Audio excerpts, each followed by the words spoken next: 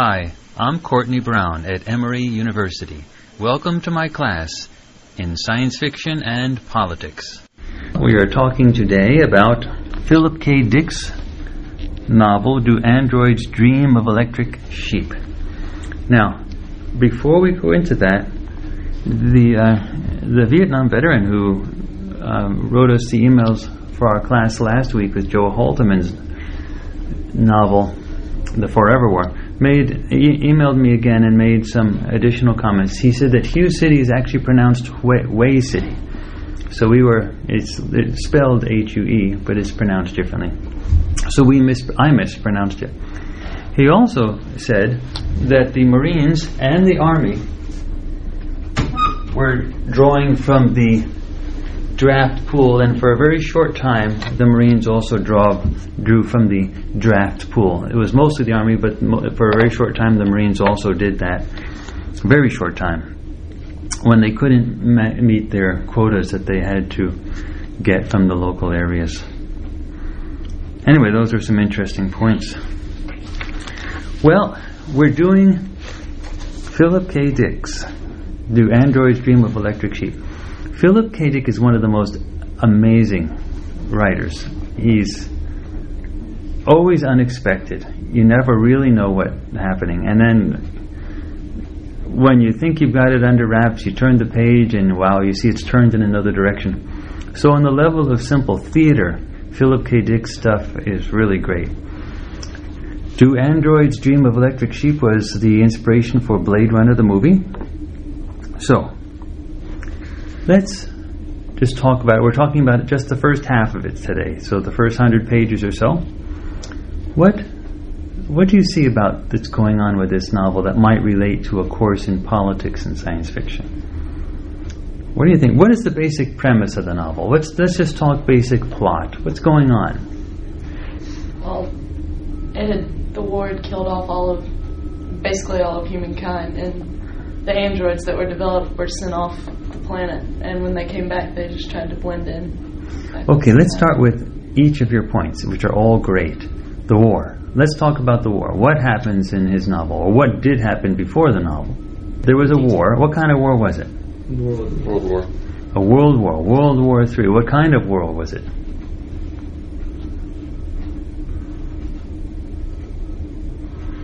What kind of weapons were used? Did they use nukes? Yeah, it's a nuclear war. And the nuclear war produced dust. Which caused a nuclear winter.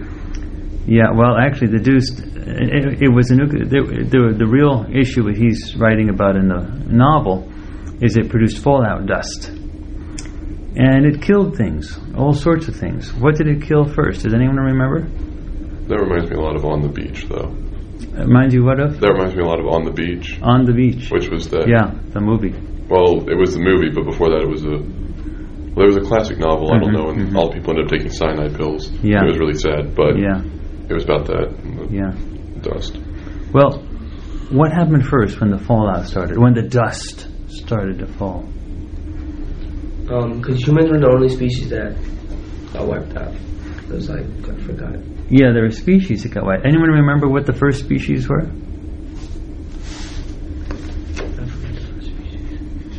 The bird species. Which one of the birds? Yeah. The owls, you're right. The owls were the first ones that actually bit the dust. So, animals became rare. Animals started to die off. Animals everywhere started to die off. So, when we have Do Androids Dream of Electric Sheep, where does the electric sheep come in? They have artificial animals. Yeah, they have artificial animals. And people are supposed to have animals. Everyone's supposed to have one. If you don't have one, you can get a mouse or you can get a rabbit. But a really good animal is like a cat or a dog. And a really good animal is like a horse or a real sheep. And what if you don't have an animal? You get an electric one. You get an electric one. But why would you want to have an electric one? So you can pretend you have a real one. What's that? So you can pretend you have a real one. Yeah, you can pretend you have a real one, but why is that important? What pressures do you have? Why is that important? It's like culturally, the better animal you have, the better looked at you are. The better what you are? Socially, like the better animal you have, the more socially acceptable you are. Yeah, the more socially acceptable. And what happens when you don't have any animals? What is considered? How do people consider you in the neighborhood? You're at the bottom of the barrel. You're not just the bottom. Yeah, the bottom of the barrel is a good way to put it, but not just the bottom of the barrel. You're a social deviant. You're not considered someone who's socially responsible, where they're supposed to take care of their animals. At all costs, you're supposed to have an animal and take care of it and nurture it and feed it. And if you're really lucky, maybe breed it and have another animal. And if you don't have one, you can't afford it or whatever. It's a keeping up with the Joneses issue. Well, you have to get one, so you buy an electric one. So, and our lead character in this novel is Rick. And what animal does he have, or fake animal does he have? I think he has an electric sheep. Yeah, Rick Deckard has an electric sheep. Okay, now that's some of the basic elements of the novel. What is this about the androids? What actually happened? We have a situation of the war.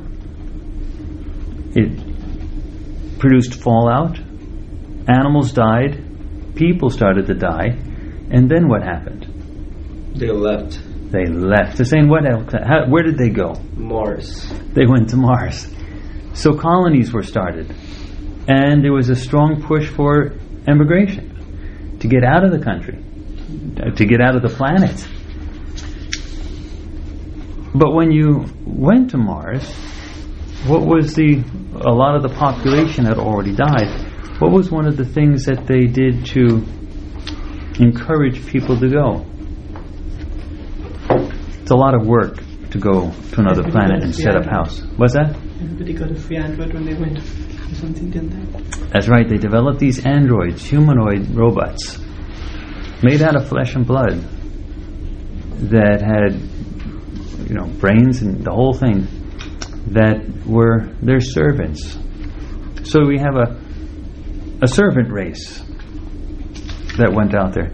And then the servants improved as the models increased, because people that wanted these things, which was basically everybody on the colonies, in the Martian colonies and Moon and elsewhere, they wanted to have these servants to do the work for them. And so the better the servant, the more capable the servant, the more work could be done. And so what happened was, the companies that manufactured the androids made better and better androids, until the androids became... Kind of like the iRobot story. They evolved so highly that they eventually will overtake the humans. Yeah, it was like the iRobot story. The robots in iRobot actually became more like humans, but the robots were still metal. They were still distinguishable as things. If you remember in the iRobot story, and also in the movie starring Will Smith. Which is a bad movie. Was that a bad movie? I saw the movie. I think a lot of people like it. I liked it. AI. I saw the movie AI. That really relates to this book. Yeah, iRobot was a good movie. It just bore very little relation to Isaac Asimov's novel. Well, I don't know. It was an No. adaptation, of course. Like, the novel iRobot had several short stories in it. Yeah. And some of those came up in the, similar things came up in the iRobot thing. Yeah. So you couldn't make a movie out of that novel because it was just a collection of short stories. Same characters, but one situation then another situation. So they had to find some way to link it all together. Yeah. Otto's correct. So they couldn't make a movie out of the whole iRobot book, but it was an adaptation. If you look at the movie carefully in the credits, I think they say inspired by or adapted from or something like that. But AI, that was Artificial Intelligence by Steven Spielberg. That was a great movie, even though it didn't get enough no one really watched that much. It was a long movie, but I mean that showed here's this kid who's a robot but has human emotions. Like I remember this one scene, they're like destroying all these robots off, and they like put him up there, and this guy's like, all right, we gotta kill him off, he's a robot. And he's like, no, I'm just a boy or whatever. And all the people in the audience are like, it's like, he's just a kid, leave him alone, you know? Yeah. And it was like, this whole story is about all this kid wants is like the love from his mother, and she already has a son, but I mean, they never really accepted him because he was not really a human. But I mean, he had emotions, he got upset, and it was really interesting because I thought exactly this book. So it was like, yeah. It was a really great it was a really great movie. It was I actually thought it was one of Spielberg's best movies, Artificial Intelligence, and it was not really a movie that was for kids because of the powerful nature of the loss of a parent. That was really powerful when the mom leaves the child in the forest and says, make your way back to the factory, learn how to survive by yourself. Actually, she encouraged him to mix with the other robots that were not going back to the factory, but rather going back to just surviving out in the forest. His pain, crying out, "No, don't leave me!" It was that was too much for a lot of small kids. And some of the reviews mentioned that. Although you'd think a robot movie would be great for kids, some of the scenes in that movie were really powerful. He's a good actor. Yeah. Who was it?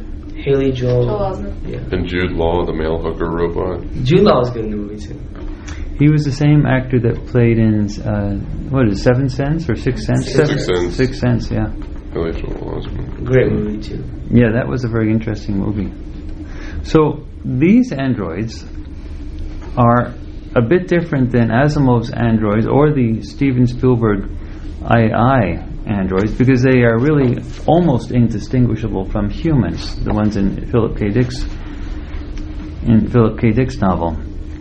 You can tell they're androids because of a bone marrow test and also because of a psychological profiling test. They react to certain stimuli in a certain way, and it's a very difficult thing to figure out who's an android and who's not an android, but it can be done. Okay, so you have this class of people, these androids, and why are they the subject of this novel? What's going on? What is it about the androids? Why are the androids of interest in this novel? What are they doing that's causing people to be upset? They're trying to blend in. They're trying to blend in. And where are they now? They're on Earth. Are they supposed to be on Earth? No. They're not supposed to be here. They were originally designed for off-planet use. Okay. And then they're here. And how did they get on Earth? Why did they come to Earth? What was their reason for being here? Why didn't they stay on Mars? Because they were enslaved on Mars. That's right, they were slaves on Mars. And so they were escaping.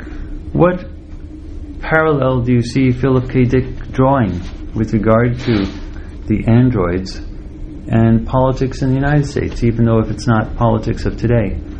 The slave movement. Yeah, the slave movement. And so Mars, in this sense, with the new colonies, well, what was the United States early on? They were colonies. And what were the arguments that were raised for settling the colonies? Remember, the colonies were wild territories. Better more resources, get rid of excess population. From Britain. But then how did slaves enter into the United States or into the colonies at that time? To make, especially in the South, was to produce the textiles of the South. Cotton. Well, to grow things, cotton plantation things, before textiles. The textiles actually were manufactured much in the north, but the raw goods, the cotton, was grown in the south.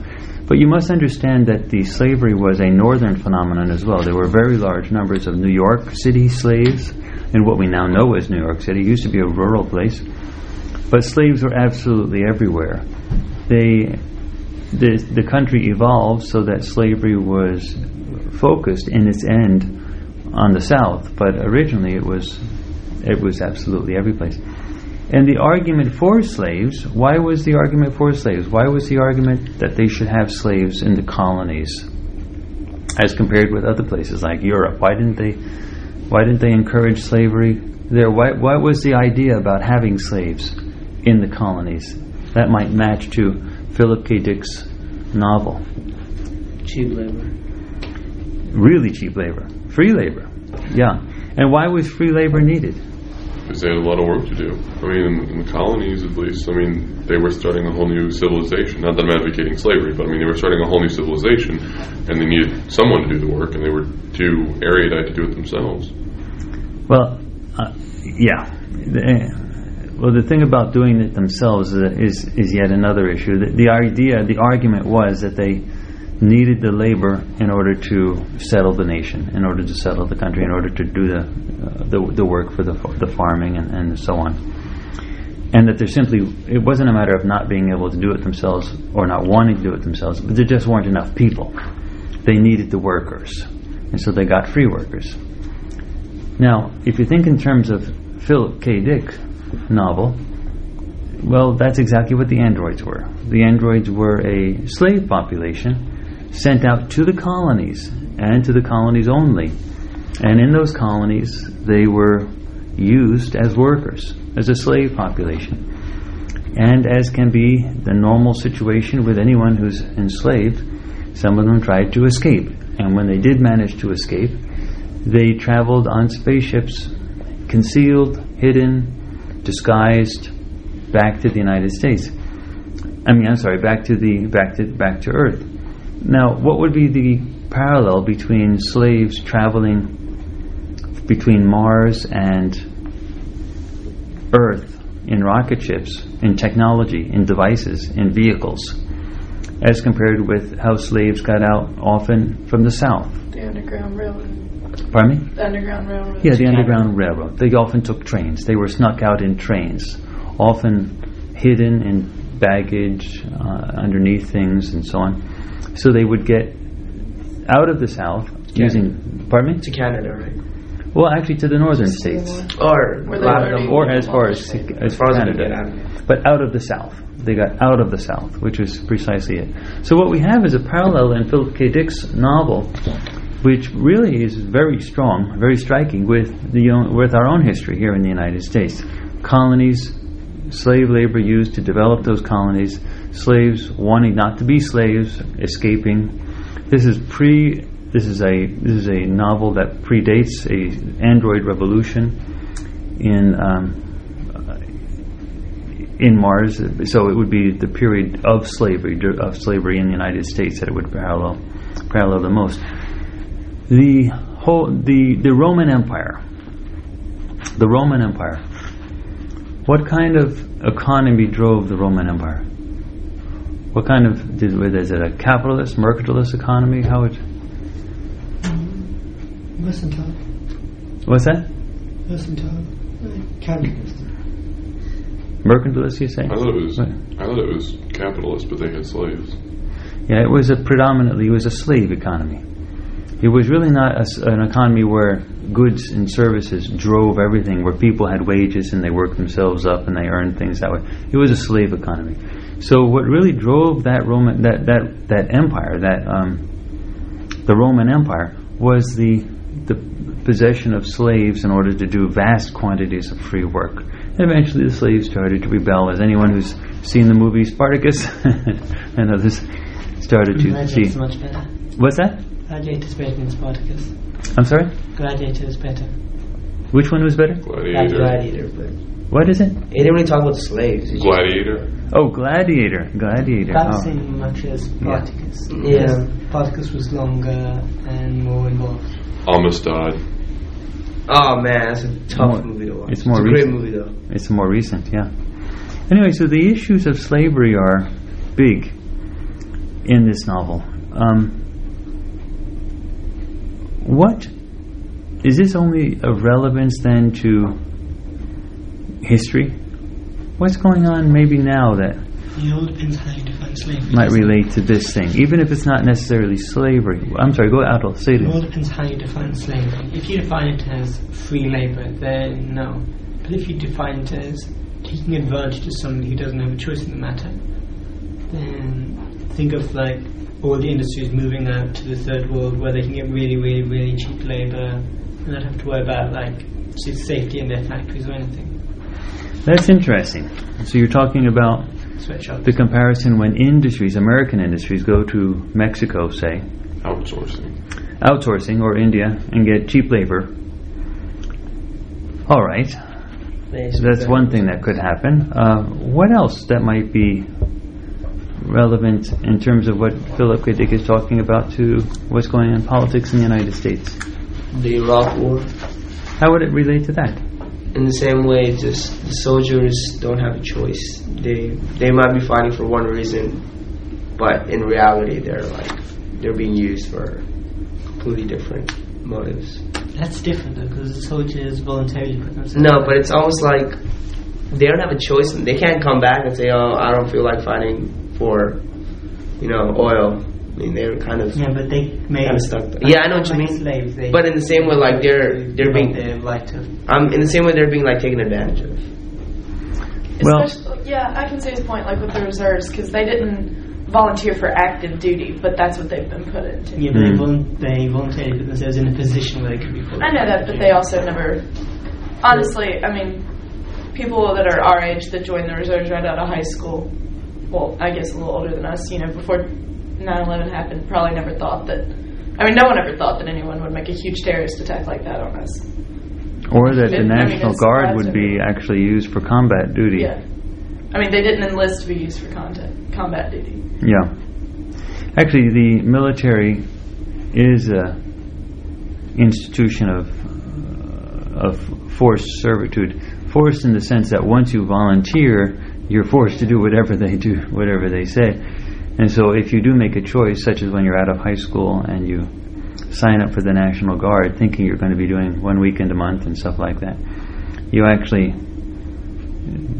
are really quite surprised that you can't get out. And then when you're released finally after numerous tours of duty in a hostile environment, you can be drawn back, you can be brought back. So there's always a clause. They don't really let you go completely. So there is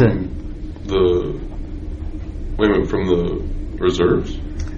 Well, the military is sort of funny. Once you're in it, once you sign up, especially if you stay in long enough, there's all types of clauses where things can happen, where you can get, for example, people who have been there for 20 years and then retire.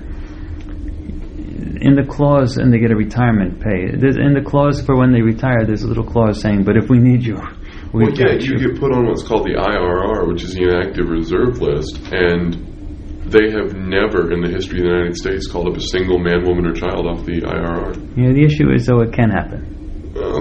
Theoretically, but I mean, theoretically, I could get hit by a train walking down the street, but I mean... Yeah, but you have to understand, these theoretical stuff actually do happen. Up until just a few years ago, theoretically, no one in the National Guard would be shipped off for active duty combat.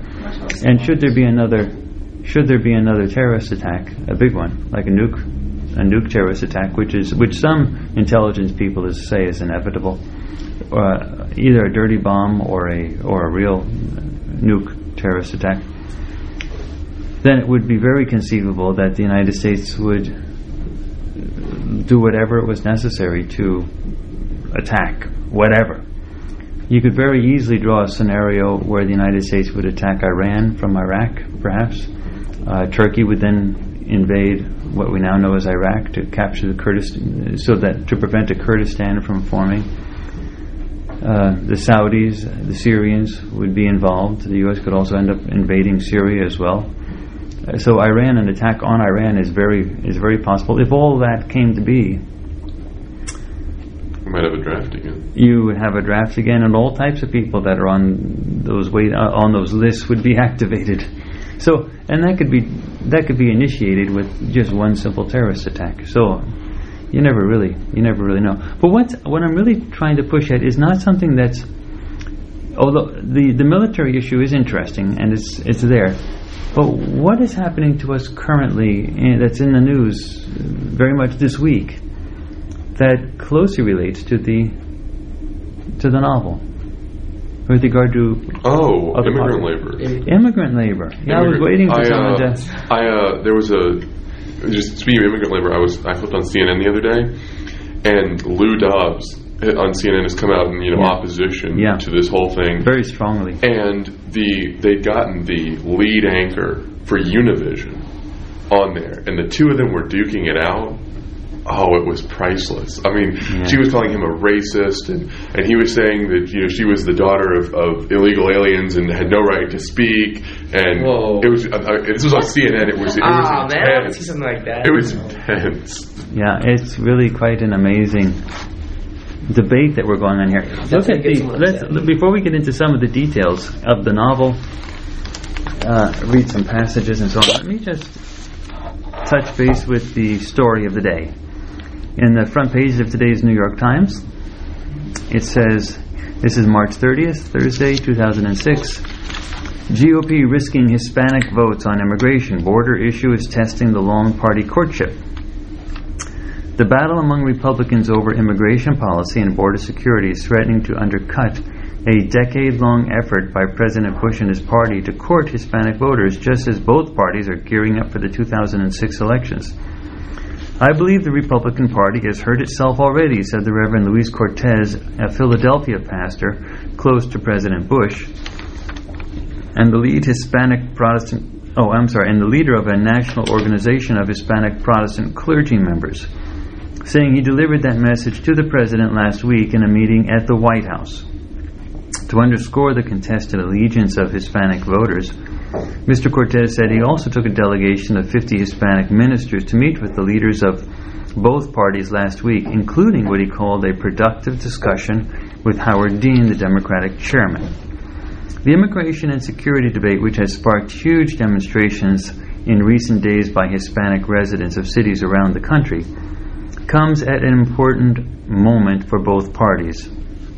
Over the last 3 national elections, persistent appeals by George Bush and other Republican leaders have helped double their party's share of the Hispanic vote to about 40% in 2004, from about 20% in 1996.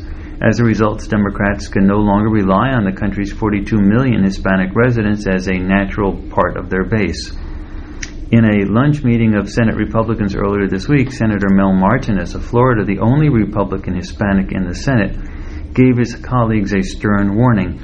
This is the first issue that, in my mind, has absolutely galvanized the Latino community in America like no other, Mr. Martinez said he told them. The anger among Hispanics has continued even as the Senate Judiciary Committee proposed a bill this week that would allow illegal immigrants a way to become citizens. The backlash was aggravated, Mr. Martinez says, in an interview by a Republican plan to crack down on illegal immigrants that the House approved last year. Now, what is this House approved, just recently approved, legislation that he's talking about? Wasn't the border security legislation about how we need to toughen up our border security between Mexico because we're having too many illegal aliens? Yes, and what would it do? What would that Republican bill do? I thought it was going to... No, never mind, that was something else. Not immigration quotas. It is about immigration. What does it do? If you're an illegal immigrant, what does that bill do to you? Sends you back to Mexico. No, the current laws ship you back to Mexico or wherever you come from. What's that? Put you in jail. It makes it a felony. Oh, because right now it's a misdemeanor. Well, right now you're in the country illegally and they ship you out. But, I'm sorry, go ahead, Rachel. You just get deported. You just get deported.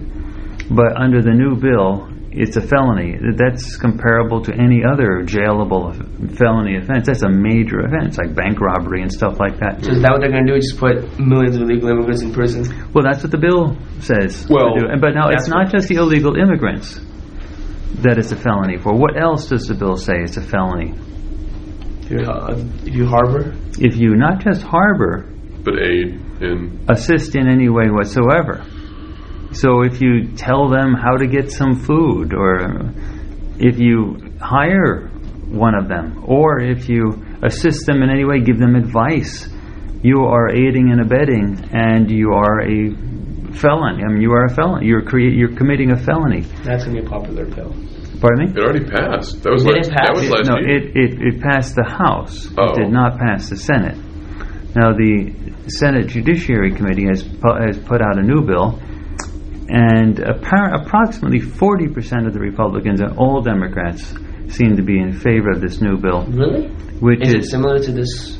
No, No, this the new one's Senate bill- different. This new one is a massive amnesty for all illegal Okay. aliens in the United States. Well, it's not just... No, they're using the word amnesty as a swear word because they know everybody's against the word amnesty. So the people who are opposed to the bill are using the word amnesty, but in reality it's not amnesty at all.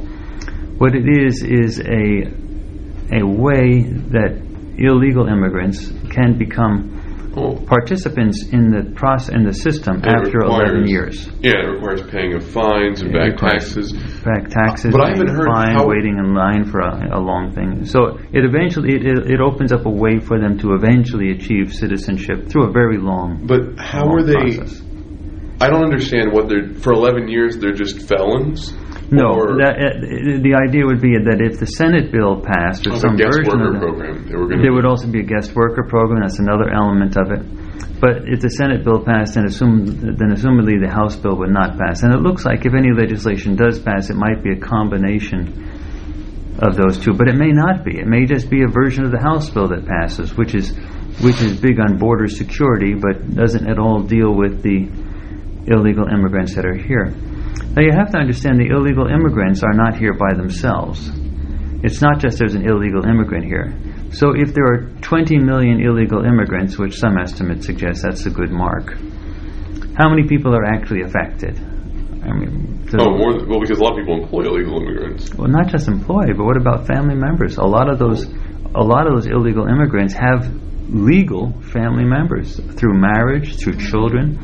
Some Mexican women, for example, go into when they know they're just about ready to run across the border. Well, they when they're about ready to give birth, when they are getting into labor, they are on the Mexican side of the fence, and when they think the birth is about near, they literally climb over the fence and fall on the other side, because then the American police have to take them to the hospital, and then their baby is born in the United States and becomes an American citizen. Now they may get deported, a week later or a couple days later, but at least the baby's an American citizen, so there's a future for the child. So, there is and there are many, many illegal immigrants that have extended relatives. I mean, huge connections of extended relatives. Maybe extending is maybe a good ballpark estimate might be 50 million people that are somehow related in some fashion to illegal immigrants. So, we're dealing with a substantial possibility that 50 million people could be felons. Well, yeah, and the thing is, a lot of employers won't hire illegal aliens. What does the bill do with regard to illegal aliens? What does the House bill do with regard to illegal aliens, with regard to employment?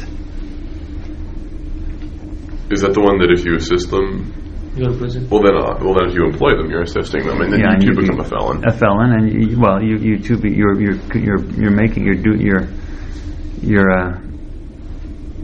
you're making a felony. But is it as and can go to prison. So employers would be risking prison as well. Go ahead. Is it just employers? Is it as bad as just even helping an illegal immigrant? Yeah, any helping at all. In fact, I mean, approximately 2/3 of the Catholic dioceses in the United States have gone on record formally as stating that it is the obligation of all of their priests to defy the law. So you're talking about, a major shift towards. Well, yeah, and the thing is that because most of the the large majority of illegal immigrants are Catholic. Yeah. There are a substantial portion of Protestants, however, as well. Evangelical Protestants have been big in the Hispanic community for a long while. But you're right, most of them are Catholic, so it's a big issue. And the thing is that if they pass that bill about the felony, a lot of that stuff is already in place, because I know that general contractors, my dad was a general contractor, had a crew of 8 guys, and he kept copies of their green cards in his car with him at job sites, and they did have INS inspectors who come around to construction sites and demand to see the general contractor and demand to see the green cards of all the employees. And if you don't have your green card, they have a paddy wagon and they take you away. Yeah. And what this new bill on the House side would beef that up very substantially. So the risks to the employers is not just that they would take the employees away, but they would take the employees and the employer away and throw them all in jail. And that's a very significant risk. Business people are not very favorable towards that bill because of that. But it also puts the business people in the position of having to verify employment. There's a bill that's working its way through the Georgia legislature and is about to become law, apparently. We will see how it turns out. And in the state of Georgia, they're thinking of making it so that if a employer hires someone, they must document that person has legal status, or they cannot claim that person as a tax deduction. For example, when you hire someone, you don't have to pay tax on the money that you're paying out of salary. Well, Georgia's thinking of making it so that you have to pay taxes on that unless you can be the equivalent of an immigration and naturalization official that documents those officials. So it's making the employers into ad hoc immigration and naturalization people, checking the status. And a lot of employers are saying, we are not trained as immigration and naturalization people, we're trained as construction people, or we're trained as drugstore people, or we're trained at gas stations. How are we supposed to be able to verify all of this stuff so clearly? But anyway, that's the issue. The issue of whether to chase these illegal immigrants down and make life hard for them. Now, what happens when the illegal aliens are here? What do they do? What kind of jobs do they do? What is the processes? Go ahead, Aldo. What? They do the jobs that we don't want to. They do we clearly. Feel we're above doing. Pardon me? That they do the jobs that we feel that we're above. Like. Well, that's the popular myth that we're above doing. Clearly, they do things for which there is not a ready labor pool. Yeah, and they do things for a lower wage. Yeah. For a lower wage. That's why employers even hire illegal immigrants. They don't get paid much. I mean, they'll take anything just to give back to their families, possibly in Mexico. Yeah, Paul Krugman, the opinion columnist for the New York Times, wrote an op-ed. Wrote an op-ed the other day, and he mentioned that if there were not so many illegal aliens, there would be Americans to take those jobs, but you'd have to pay them more. But not necessarily too much more, but you'd have to pay them more. So there's some wage advantage from the employer's point of view to having illegal aliens here. I didn't know whether to agree with that, because there are a lot of aliens in places for which there really is not another labor pool. They would have to actually ship people from other areas of the country to get them into those areas, and the people just simply don't exist to do the large levels of labor in some of them, in some areas. I'm sorry? People will move to where there's a job. No, not the kind of jobs illegal immigrants do. Why would you move to get? If you had no other choice. I know. But what you're saying is that there aren't that many people in a centralized location in the U.S. where that's necessary. I mean, you have this giant illegal immigrant pool in the Southwest. There are disparate groups of small numbers of people around the U.S. who might take those jobs if they were moved down there. But I mean, right there you have, probably half that population of illegal immigrants you were talking about, 10 million of them live in the Southwest, probably more. And so you're talking about this ready pool. I'm not denying that. It's more than that. If the illegal immigrants weren't there, then people will be forced by need to get a job to take these jobs. Oh, definitely, but the employers might not be able to pay them. Because, whereas if you're a U.S. citizen, you're obviously going to demand minimum wage. You're going to say, I want $6.25 an hour at least.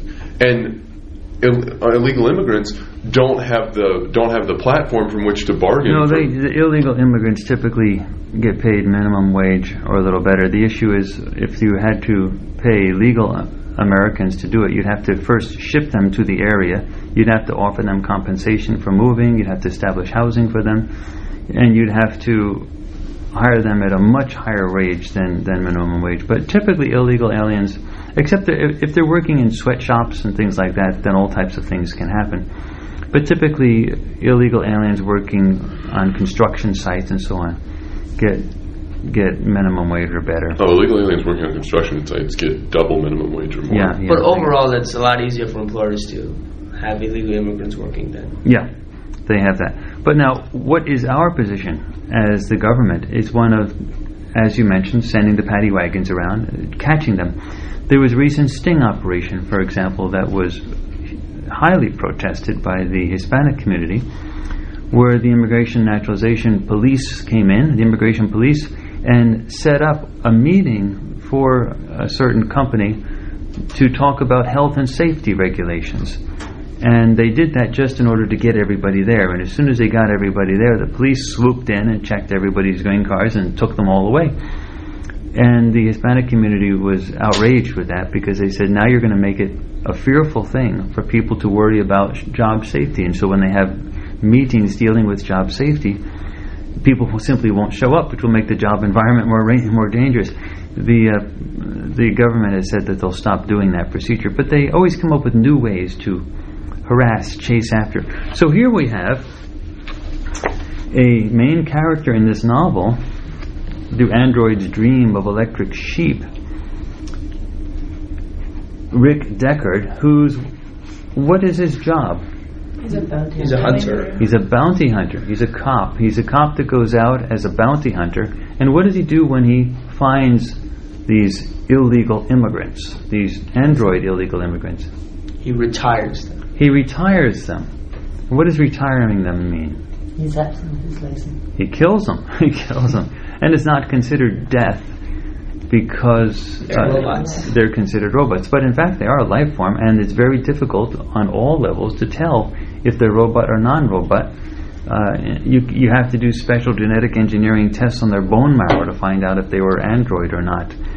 So, in fact, they're living beings. But what is the entire government doing to sort of rationalize that it's okay to retire these people, or to Making them inhuman, or saying that they're inhuman. Yeah, they dehumanize them. They tell them, they publish that the fact that people aren't really humans, they aren't really life. And if you recall back to the debate about slavery, it was always an issue of whether slaves were really, full-bodied humans. In the Constitution, how much was a black person worth relative to a white It was person? the 3/5 compromise. About 3/5. They actually gave a numerical value to it. And so you weren't really a full person, you were 3/5 of a person. And so these androids are in that same situation. Now, with regard to illegal immigrants of the current type coming from other countries into the United States, how do we rationalize the idea of making them felons? That they're using taxpayers' money and they're not supposed to be here. Well, they're claiming services to which they're not entitled, and in fact are demanding. What was it? Cesar Chavez Day. They got all these illegal immigrants out in the street, demanding all these rights. And what was ironic is that Cesar Chavez was completely in opposition to illegal immigration. I mean, these people are demanding rights that are incumbent upon the taxpayers to pay for. Yeah, actually, Cesar Chavez was not totally against illegal immigration. He was understanding the complexities of the situation, but he also understood that you had to protect labor union rules and rights, and that he was opposed to people being hired who were illegal and as a means of busting labor unions. It was a complicated thing with Cesar Chavez. It wasn't so clear. But you're right. The issue of how to treat illegal aliens is a big thing. But do you see how we treat illegal aliens? How do we treat them? Like, for example, if the police were to come up to you and check you, just arbitrarily, to come in and say, who are you, what are you, let me see your papers, and if you're not, and have a paddy wagon outside ready to carry you off, how would you feel about that level of interrogation? Now remember, in here. Do androids dream of electric sheep? What does Rick, the lead character, what does he do when Rick Deckard finds someone that he thinks might be an android? What does he do? Like how the opera singer that he gives, what was her name, Lulu or something like that? What was that? He arrests them. Well, before he arrests them, what can he do? She was in the middle of an opera, having a break, and she was, looking over her script. And what did he do? Walked in. What's that? He just walked up to her. He walked right in. And what did he do? Do you remember? Walked right into her dressing room, put down all of his machinery, and says, "I'm going to give you a test. It'll only take a few minutes." Right in the middle of the opera, during a break. She was going on stage in just a few minutes.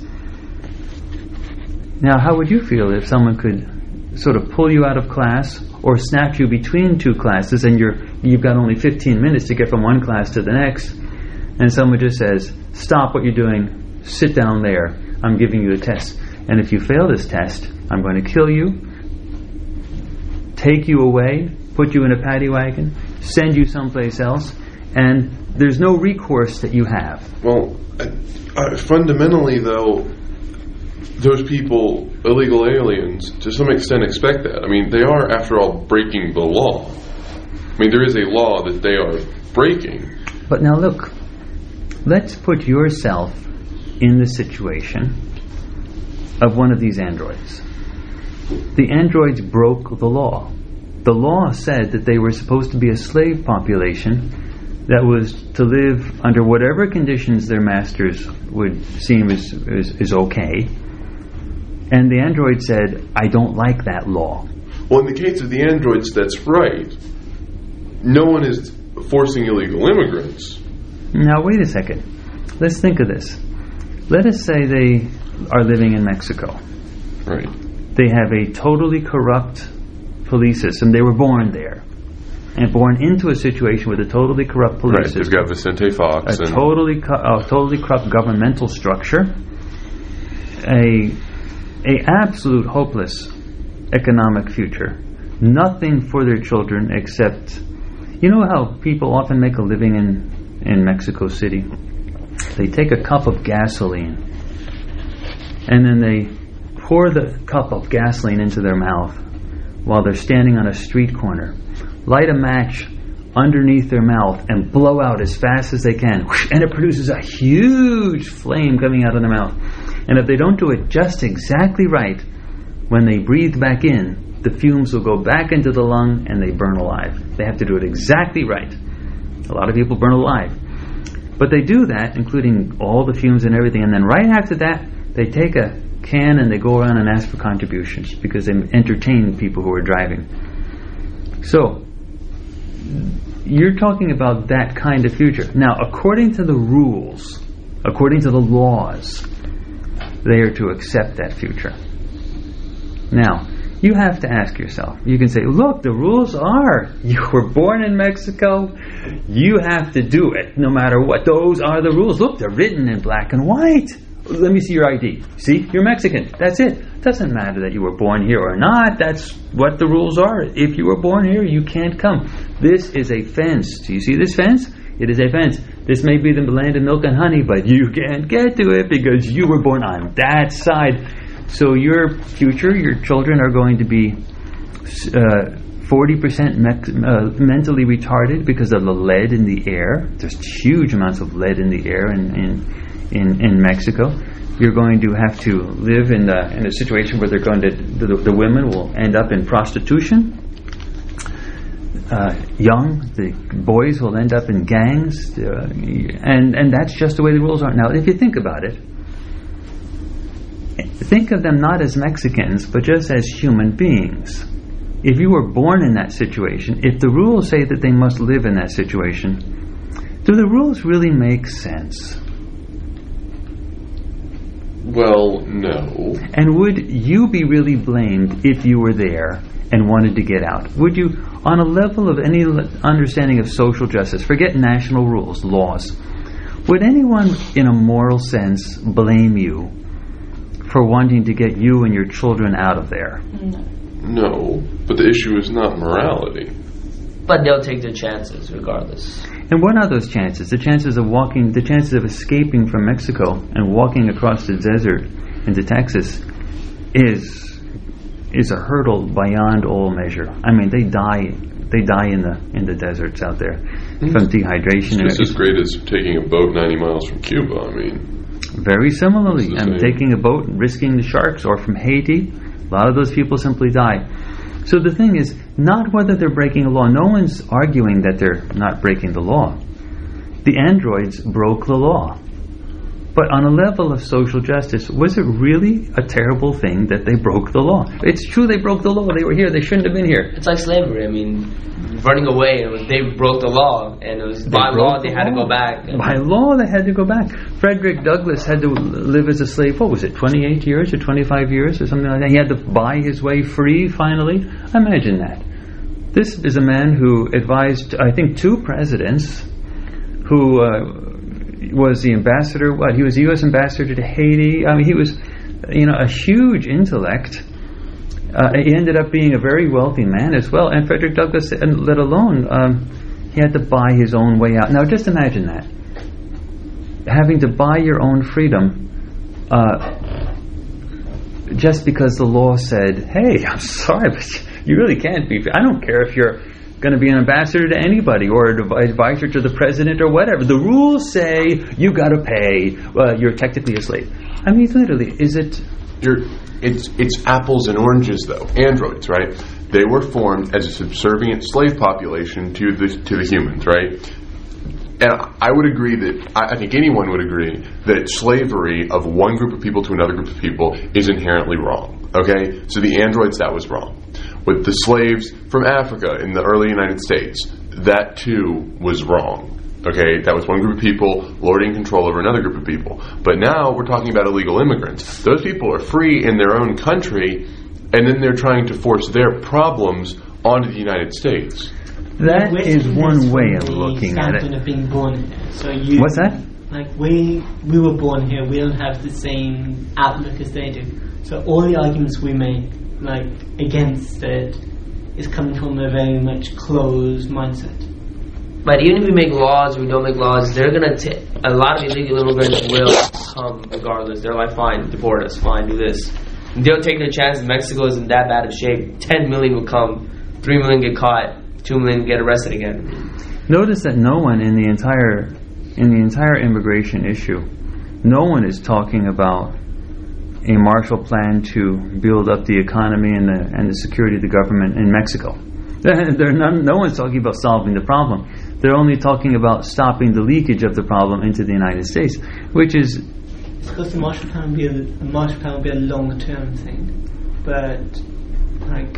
But even a long-term plan needs a beginning, and no one's even talking about it. We don't believe in short-term. But America doesn't believe in long-term plans. Well, the thing is, you're standing up American supremacy and saying, you're coming out of both sides here. You're saying that we ought to not attack Iran and not take American supremacy to another level, but at the same time we ought to control Mexico's government. They're an independent, sovereign nation. You can't say that. The plan was like American superiority, but they were coming. They were help. They don't control the government. They help to fix. Oh, I know, but I mean, Mexico is a sovereign nation, independent, and unless they, are distinctly asking for your help, you can't go in there and just... You can offer it anyway. You can offer. I assure you, if the United States government went to Mexico and offered it a massive amount of help for restructuring itself, Mexico won't say no. I don't think the Mexican government would say, go to heck. They would very rapidly say, thank you very much, let's begin. But the thing that we want to bring back to the android population that Jason raised so nicely is that he was saying, but there's a difference. This is an android population that was created for the purpose of slavery. Which doesn't make it right. But nonetheless. But now just think, is every it really... book is tied to the Matrix. What's that? So every single science fiction book is tied back to the Matrix. Oh, it's tied somehow back to the Matrix yeah. Well, look, just think of it though. A population that you genetically engineer is that really much different than anything? You can genetically engineer a human right now. You can change offspring right now through mild forms of genetic engineering already. Does that mean that any genetically engineered person is then your property? Remember, this is a big issue because this is the issue that's being raised with cloning. The big fear with cloning is not that you will make a copy of somebody, but that you will make a copy of somebody and then say that you own that person. And the fear is two things: that you will make real live human beings that are copies of yourself, and if you have enough money, kill them. Well, because then you can harvest their parts and you can install their parts in your own body and not have any fear of rejection. Did you see The Island? The Island is the classic movie along those lines. You immigrated. But that's a very real problem, though. Right, and the whole now they were principle created though, so they were just exactly like these androids. Oh, I'm not saying that the androids, those people were created by wealthy people as clones of themselves for body parts, and they eventually became free, and went out and in the end they're free, and I think that. Here, it's the same sort of thing. These people were created, but that doesn't make them the property. Well, actually, according to the rules, according to the laws, that does make them their property. They're the property of the people who bought them. That's how slavery worked. No one argues that slavery was a beneficial. Beneficial, we'll leave that one alone. But whether it was a good or moral institution. Okay. Now look at it in terms of just human beings, just people controlling other people. Aren't we a society that does that by nature? We are a society that controls other humans.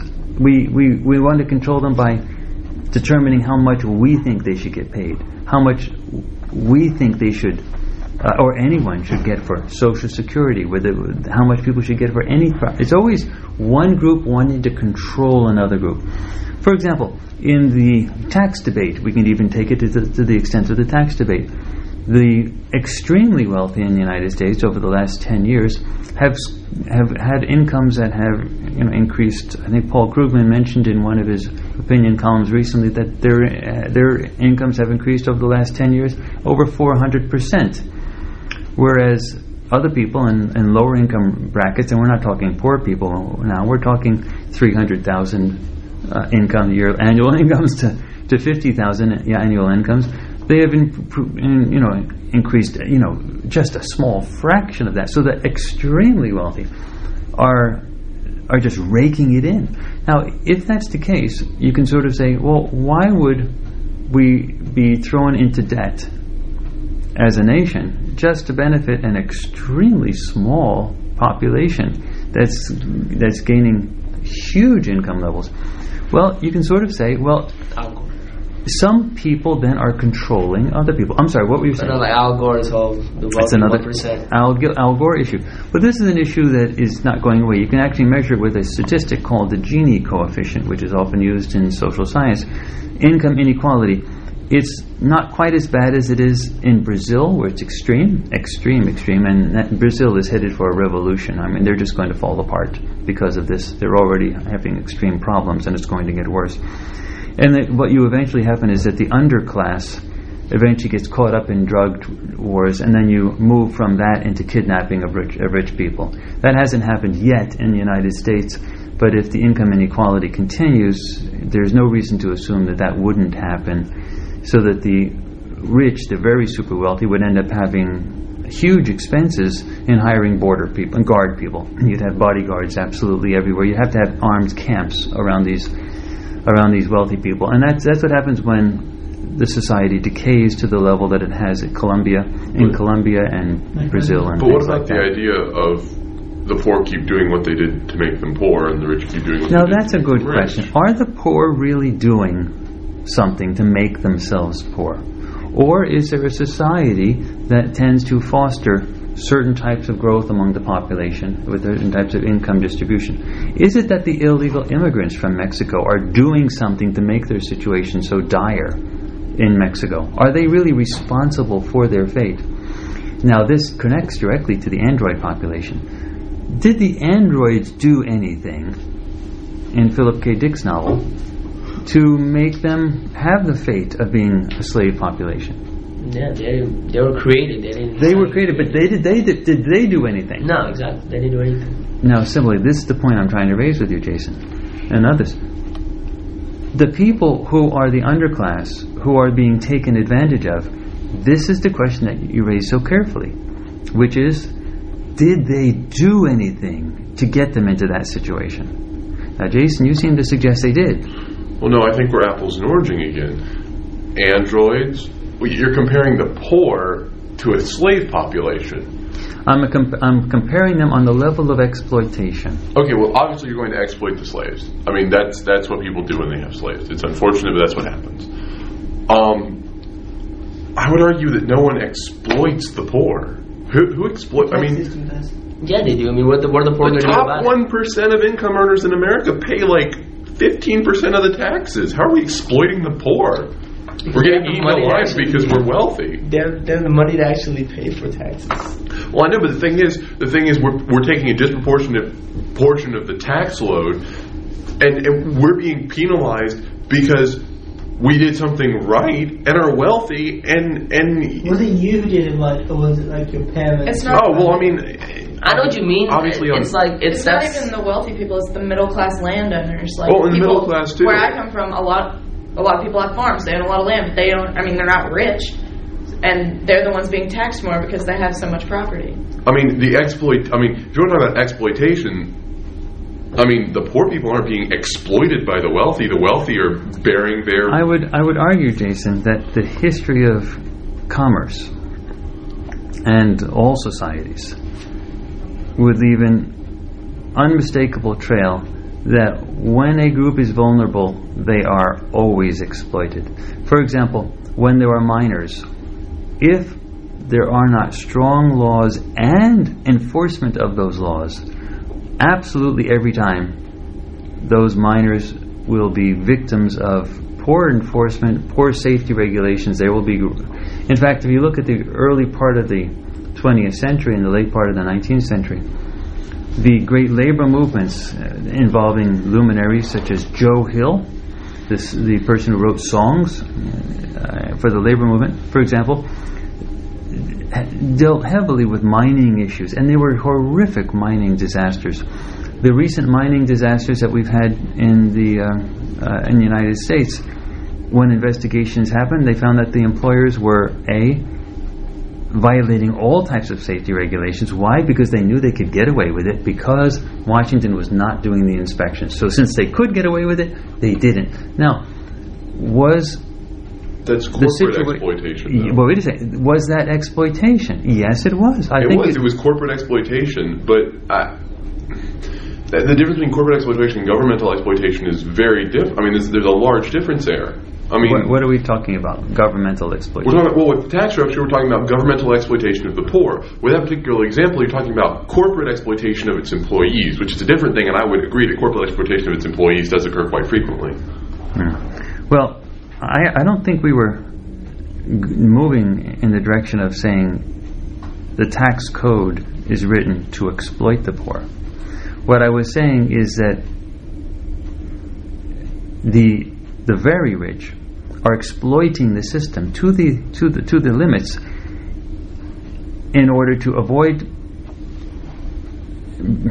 paying the bills that the country is running into. We're going into debt. If you're not paying the bills, you go into debt. And the debt in the United States right now is rising at historically high levels. Not just levels, but the rate in which it's rising is just right off the scale on a historical basis. I understand the governmental debt is increasing. Somebody's got to pay for those things. What are the rich doing? I mean, I don't understand what the rich are doing to... They're actively lobbying in order to get all types of favorite aspects of the bills through Congress, signed by the president, who's never vetoed a single thing, so that they don't have to pay taxes that they used to have to pay. Now, what we're actually saying is that whenever you have a system, you can exploit the system. And what do you exploit? You exploit that which is vulnerable. Now, the vulnerabilities can be found in the tax code, but whenever you exploit vulnerabilities in the tax code, you're going to end up hurting some people. Who's going to pay for those taxes? No one's going to raise the taxes of the wealthy to pay back all the billions of debts, the trillions actually, of debt that's being racked up. So what's going to happen is they're eventually going to have a gas tax.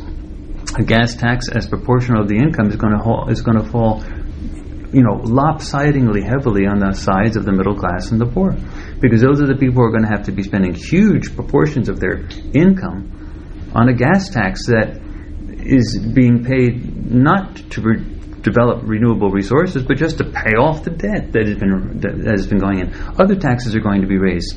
Are the taxes going to be raised at the high income levels? No, they're going to be raised at the lower income levels. And they're going to be raised on people who were not responsible for the cutting of the taxes for the wealthy in the first place. So what you're going to have is one group exploiting another group, but not yet. But not yet. They're waiting. So the point is, what I'm trying to get at is, what we have is all actions help some people and hurt others. Well, the wealthy are trying to keep more of the money that they've earned. Now, if the government can't figure out how to quit spending money that they don't have, why is this a problem for the wealthy? Because the wealthy control the government. Now listen. No, let's go to very small number of extremely wealthy people control the government, but wealthy, as in like the 10 people in a smoke-filled room, or wealthy as in the 10 million people who make up the top, percent of the income tax structure. What we're going to start, we're going to finish Blade Runner, we're going to finish Do Androids Dream of Electric Sheep on Tuesday. We have actually started because we've been attaching the major impetus, which is an android population. And one of the things I'd like you to think about when you finish the novel, make sure you finished it by Tuesday, is the android population absolutely any different than any other vulnerable population? The fact that they were simply created, are they any different from a vulnerable population? And once we come to the understanding that they are simply a vulnerable population, then we can address Jason's main concerns, which are, does the actions of any group that goes against another group, one action leads to another, does it have the implications with regard to that vulnerable population? There are other issues with regard to the androids, Philip K. Dick's novel. I'd like you to think about it. We've been really focusing just on the concept of a vulnerable population, but there actually are a variety of other issues. When you finish the novel, try to think of them. I will raise them if you don't, but try to think of them totally different from the vulnerable population issue. Okay, great.